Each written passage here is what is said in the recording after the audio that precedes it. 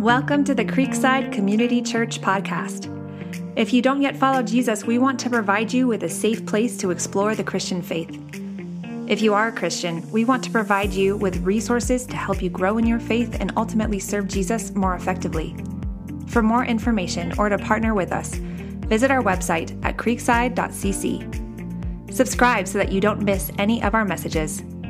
We hope this content helps you take your next step with Jesus.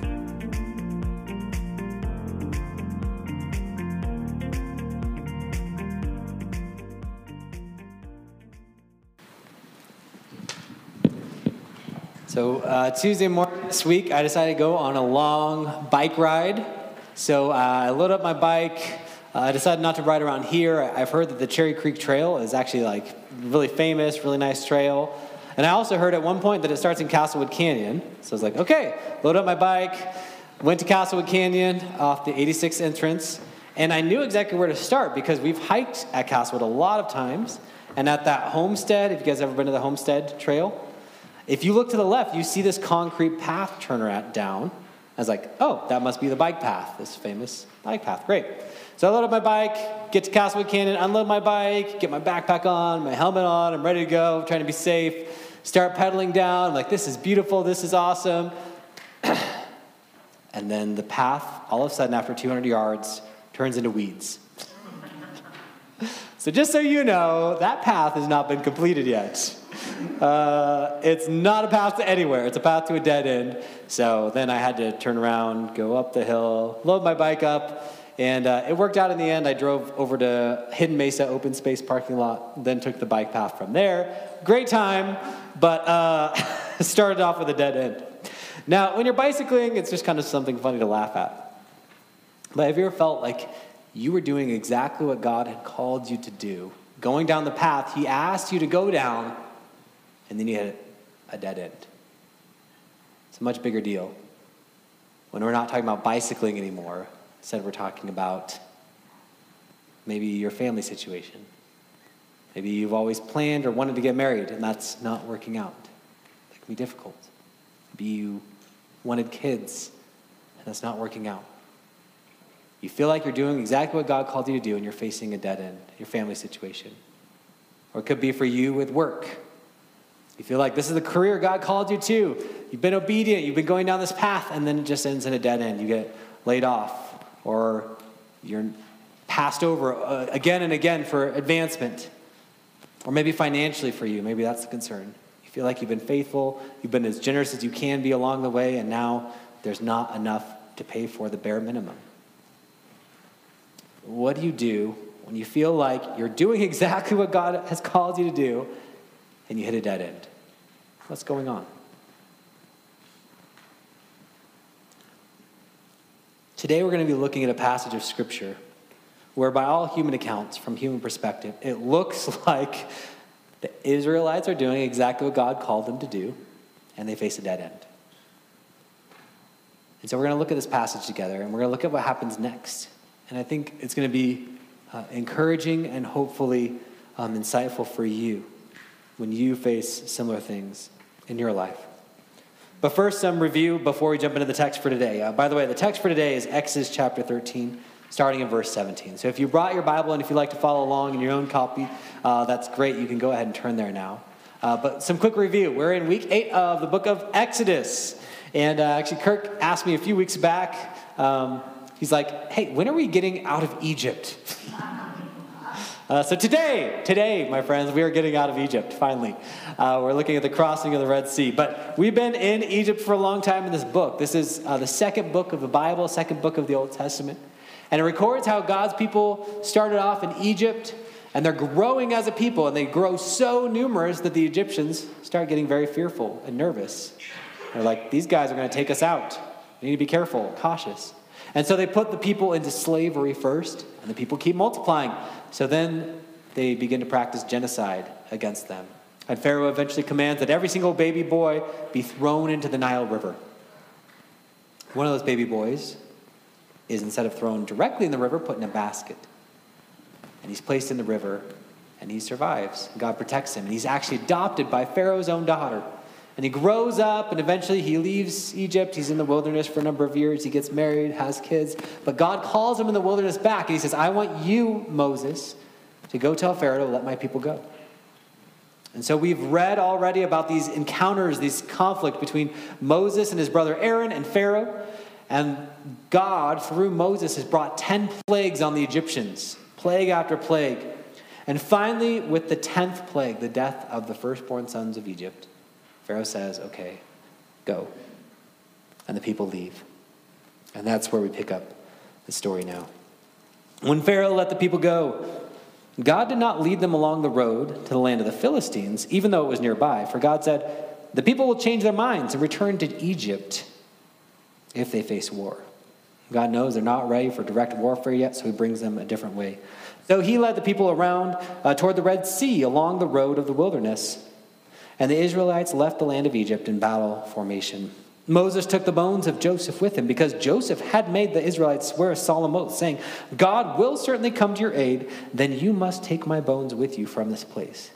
And it's really amazing when you think about it, that they've kept Joseph's bones for 400 years because he said, please promise that you'll bury me with my fathers in the land of Canaan.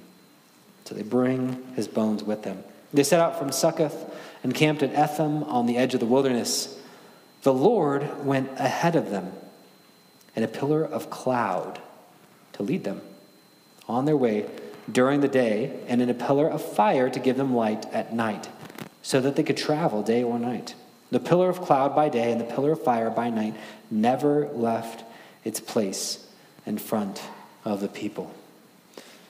So God leads the people out of the land, and he leads them through this pillar of cloud by day, pillar of fire by night. And we think that this symbolizes God's presence. It's the same thing we're going to see later on when we get to Mount Sinai. When God comes to the top of the mountain, he comes with fire and in a cloud. So these things come to symbolize God's presence with his people. And I love this because it says that God does not only saves his people, right? Pharaoh said, go. It's not like God's like, okay, I saved you, have fun. No, when God saves the people, he also guides them. God is faithful to guide the people that he saves. And so he leads the people. He goes before them. He shows them the exact right way to go. And you know what? He does the same thing for us today. In fact, to an even more intense degree.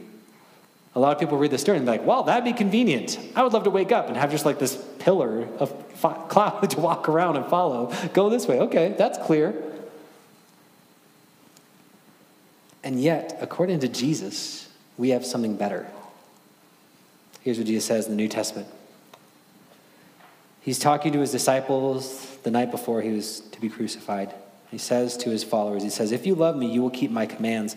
And I will ask the Father, and he will give you another counselor to be with you forever. He is the Spirit of truth. The world is unable to receive him because it doesn't see him or know him. But you do know him because he remains with you and will be in you. So God led his people in the Old Testament, but he had to lead them externally. God was with his people, but Jesus is saying, if you choose to follow me, I will send you the Spirit, another helper or counselor. And now he's not just with you, he is in you. Directing you, speaking to you, empowering you, slowly transforming you. And so we actually have something better than this pillar of fire or this cloud. God doesn't simply save us through Jesus and then take his hands off. He sends us the Spirit to lead us, just like he led the people then, but even better. And so I just can't help but ask the question, he's given you his Spirit. Are you listening? Are you listening?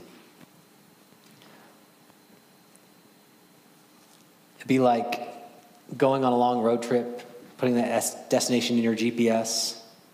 It's like, okay, turn right. And you keep going straight. And the GPS is like, turn around, make a U-turn. You keep going straight. And then you don't arrive. You're like, God, what happened? We need to be faithful to listen to the Spirit. He's speaking. He wants to speak to us, to direct us. So the first question is just simply, are you listening?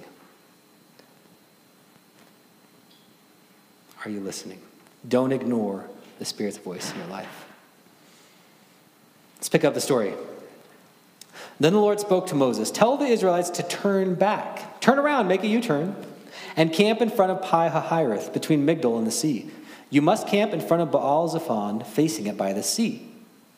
Pharaoh will say, "They're wandering around in the land in confusion. The wilderness has boxed them in.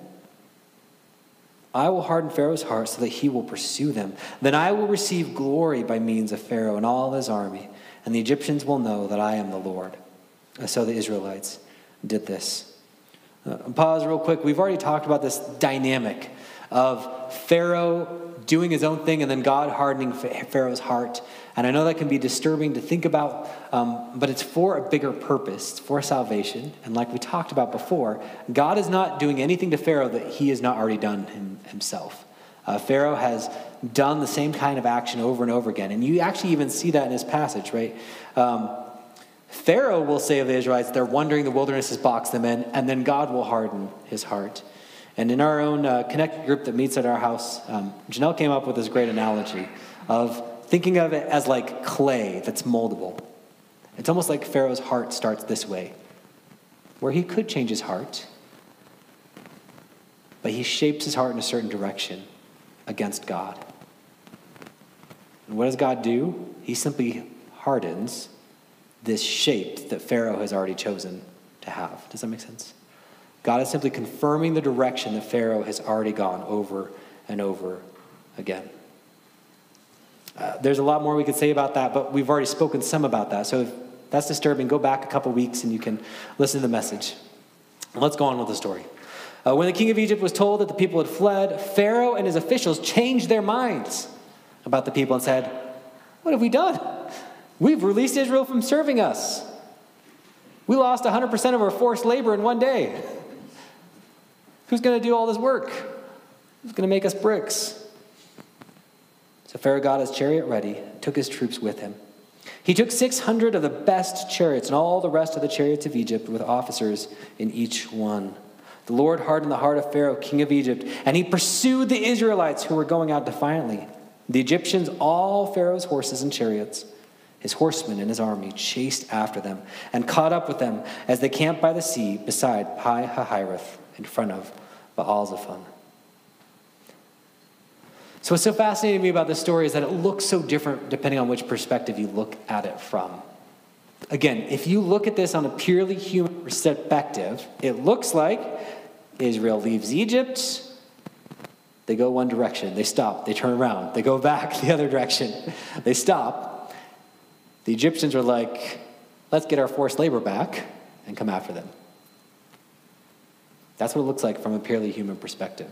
It looks like God has led them straight into a dead end.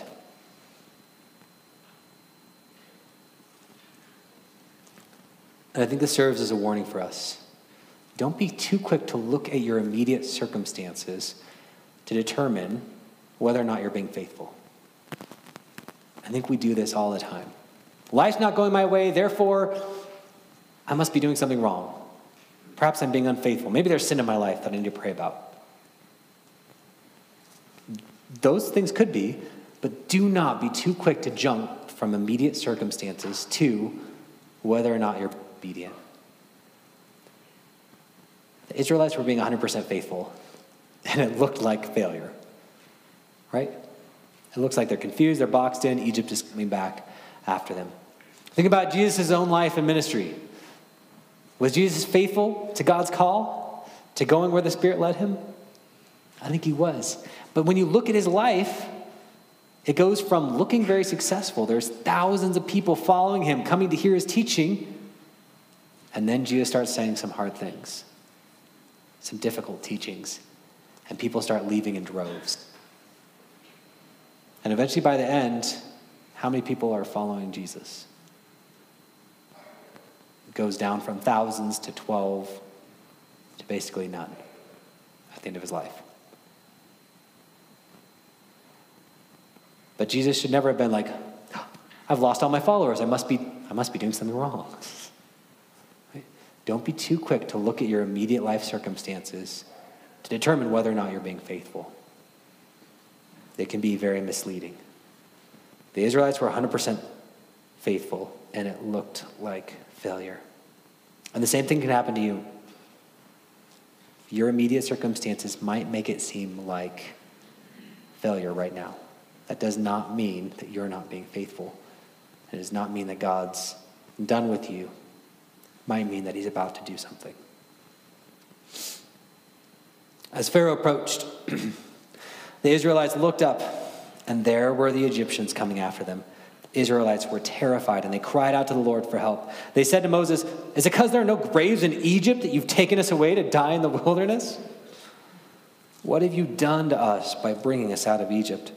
Isn't this what we told you in Egypt? Leave us alone so that we may serve the Egyptians. It would have been better for us to serve the Egyptians than to die in the wilderness. Slavery is better than death, Moses. Thanks a lot." That's what they're saying. But Moses said to the people, "Don't be afraid. Stand firm. See the Lord's salvation that he will accomplish for you today. For the Egyptians you see today, you will never see again. The Lord will fight for you. And you must be quiet." I feel like that was Moses' addition at the end of that. I don't know if God said that. Then the Lord said to Moses, "Why are you crying out to me? Tell the Israelites to break camp. And as for you, lift your staff, stretch out your hand over the sea, and divide it, so that the Israelites can go through the sea on dry ground. As for me, I'm going to harden the hearts of the Egyptians, so that they will go in after them, and I will receive glory by means of Pharaoh, all his army and his chariots and horsemen. The Egyptians will know that I am the Lord, when I receive glory through Pharaoh, his chariots, and his horsemen." And then the angel of God, who was going in front of the Israelite forces, moved and went behind them. The pillar of cloud moved from in front of them and stood behind them. It came between the Egyptian and the Israelite forces. There was cloud and darkness. It lit up the night, and neither group came near the other all night long. So getting ready to pass through the sea. And I love how God not only leads the people from the front, but protects them from behind. I hope that encourages you. God not only leads us through the Spirit, he protects us from behind what we can't see. And God's about to do this miracle, and I think we need to keep in mind how the other plagues worked. If you go back, you'll see that the plagues were not simply God like showing off his power. They were to demonstrate his identity as the creator. God is the one who brought all this into being, and so he is the one who has control still over all of it. That's part of the purpose of the plagues, to reveal God's identity as creator. And I think we're about to see the same thing here, because if you go back to the creation account, and this is lost on us because we're not so afraid of the water as they used to be. But you have to remember, in the ancient world, the waters and the seas, they were a place of chaos and death. They were something you couldn't control. And if you got caught out there, you could very easily die. That's why in most ancient cultures, the sea was considered a god or a goddess of great power, something to be feared. People were terrified of the oceans. And so if you go back to Genesis 1, where it says, that God said, "Let the waters under the skies be gathered together into one place, and let the dry land appear." And it was so. God called the dry land earth, and the waters that were gathered together he called seas. And God saw that it was good. In the ancient world, this idea of God just speaking and separating the water and causing dry land and then seas to be separated from each other, that was amazing, astounding, and it was proof that, oh my goodness, God is so powerful. This is what he can do simply by speaking. And so here, once again, he's going to do it, right? God's going to act, and the sea is going to divide. Here's what it says. And Moses stretched out his hand over the sea. The Lord drove the sea back with a powerful east wind all that night, and he turned the sea into dry land. So the waters were divided, and the Israelites went through the sea on dry ground, with the waters like a wall to them on their right and their left.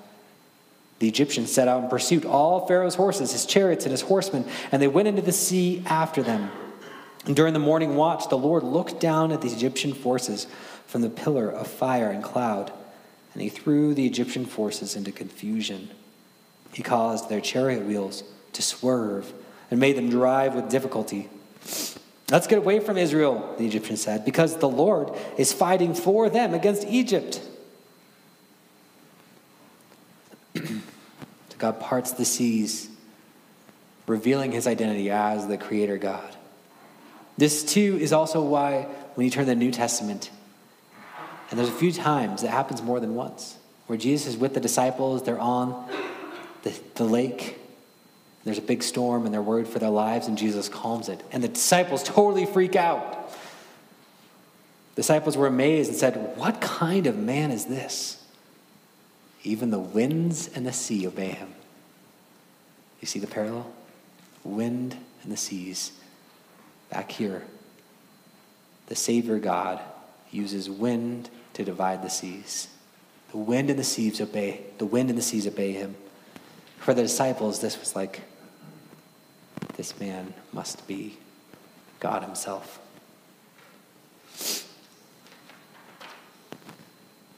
So God provides a path through the sea.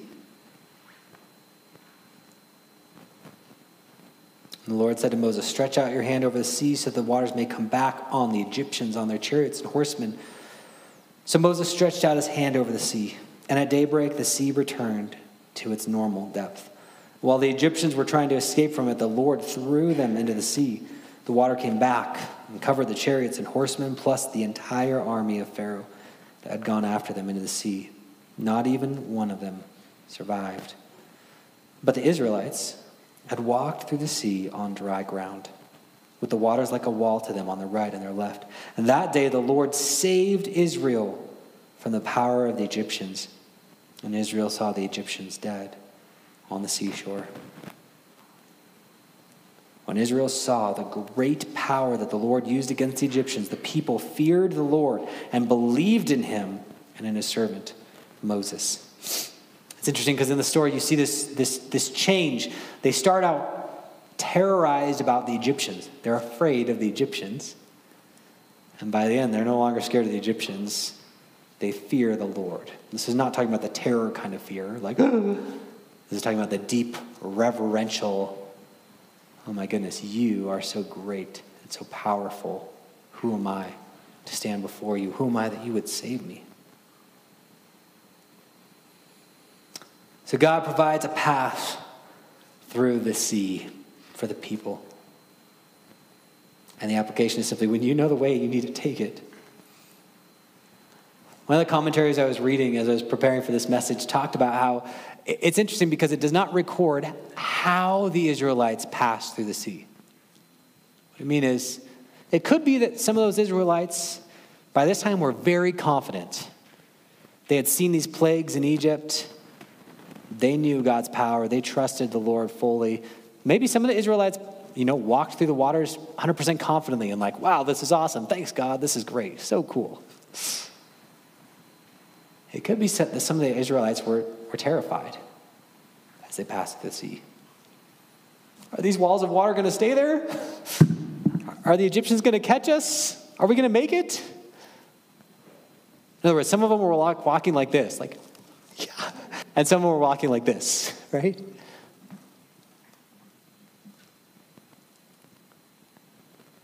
See, sometimes we mistake confidence for faith. Some of the Israelites maybe were confident, some of them not so confident. But all of them had enough trust to walk through the sea on dry ground. Don't mistake confidence for faith. Yesterday, I was trying to teach our oldest two daughters how to ride bikes. They already know how to ride the balance bikes, and they're really good with training wheels. But yesterday, we pulled out one of the bikes that doesn't have any training wheels on it. And Ada and Anna were trying this out for the first time. And so I was doing the thing where, you hold the seat and push them along, get them to pedal, and then let go. And it was interesting because Ada was actually pretty confident. She's usually more cautious, but she was getting it. And she was doing it confidently. She was like, yeah, I got this. Let's do it again. Let's do it again. Anna, not so much. Anna was like, I need your help. I need your help. It's like, it's okay. You got this. Keep pedaling. And she kept pedaling, and she was okay. And then a split second, each other, she's like, oh, get me down. I need your help. It's like, no, you're okay. Keep pedaling. It's kind of silly. But the point is, they both rode their bikes at the end of the day. When Jesus called people to him, he said, follow me. He said, follow me. I think some of the disciples did that confidently, some of them not so confidently, some of them more fearfully. But at the end of the day, it comes down to, are you following Jesus? Whether that's confidently or fearfully, are you following him? Are you on the bike? Are you pedaling? Confidence level is not as important as we may think. And so this is where we get the main idea for the message today. God makes the way, but you have to take it. God makes the way, but you have to take it. I heard a fictitious story a number of years ago that stuck with me. Some of you have probably heard it as well. It's about a Christian man who lived in an area where there was flooding. And on the news, they gave an evacuation order and said, hey, floodwaters are coming. You got to get out of here. The man said, nope, I'm going to trust God. He's going to save me. The water started rising. The firemen came around, knocked on everyone's door one last time, knocked on this man's door. He answered, like, what are you doing here? You got to get out of here. The floodwaters are rising. Like, it's going to cover your house. You need to get out of here. The man says, nope, I'm going to trust God. He's going to save me. The waters keep rising. Man climbs up on his roof, sitting on his roof, and emergency boats now are driving around. One comes by and sees him and says, get on the boat. Come on, let's go. Says, no. I'm going to trust in God. He's going to save me. The waters keep rising. Gets to the top of his roof. The waters keep rising. He's up to his knees. Helicopter comes by. Drop a ladder. Grab the ladder. No. God's going to save me. And the fictitious story says that night the man dies. And he's in heaven and he's talking to God. He said, I trusted you. Why didn't you save me? And God says, I sent you firemen. I sent you a boat. I even sent you a helicopter. Right? I did save you. God makes the way, but you have to take it. God parted the sea. God provided a way of salvation, but the Israelites had to walk through it. And ultimately we see in the New Testament, Jesus came. He lived a perfect life. He ministered to people. He died, and we believe he rose again, conquering sin and death and the devil and evil. And through that, we believe he makes a way for salvation for everyone. That the price has been paid for forgiveness and reconciliation. And it's like this gift that God has paid for completely and given to every single person. He makes a way, but you have to take it. God makes a way, but you have to take it. And that has nothing to do with earning salvation any more than unwrapping a gift on Christmas morning would be paying for the gift, right? God provides the way, but you have to take it.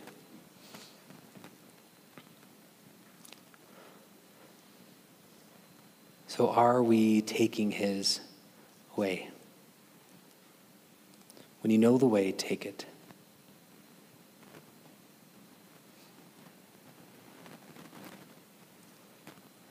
So I don't know how, going back to that opening question, when you face a dead end, what does that mean? What do you do? I don't know your particular circumstances, but I do know, based off of what Jesus did, that God loves you, and he is with you. And if you're a follower of Jesus, then the Holy Spirit is in you and wants to empower you. And that does not always mean life will be easy. In fact, it means almost the complete opposite, unfortunately. in our connection groups, if you joined us in the first hour, we were looking at the text we looked at last Sunday, where Jesus said, as the Father has sent me, I am sending you. As the Father has sent me, I am sending you. When God sent Jesus, that included the way of suffering, right? He went to the cross to accomplish God's mission. Now, God is not calling any of us to go to a cross to pay for people's salvation. That was something Jesus did for once and all. But he does say, as the Father has sent me, I am sending you. When God sends us, it oftentimes will include, like it did for Jesus, going through a path that includes suffering. But not meaningless suffering. Suffering for the sake of other people's good. And so again, this is why it's so important to not look to circumstances to say whether or not you're following the way of the Lord. Because being faithful to him might just cost you something. It might cost a lot. But that's not the end of the story. God makes a way. God made a way for his people. He makes a way for us. And so what is the proper response to all of this? Well, what do the people do next? They cross the Red Sea and they stop. They pull out their guitars and their drums. Just kidding. They didn't have guitars. But they do sing a song of praise and celebration. Then Moses and the Israelites sang this song to the Lord. They said, I will sing to the Lord, for he is highly exalted. He has thrown the horse and its rider into the sea. The Lord is my strength and my song. He has become my salvation. This is my God, and I will praise him, my Father's God, and I will exalt him. Why are they singing together? Why are they praising together? Why is this the right thing for them to do? I think this is the proper response when God does something great in our lives, and our proper response because of the great things God has already done for the world and for all of us. The proper response is praise. Why? A couple of reasons. Praising is something that is not just individual, but it's together. When we sing songs together, it's this beautiful thing where we're all united because we're saying the same words.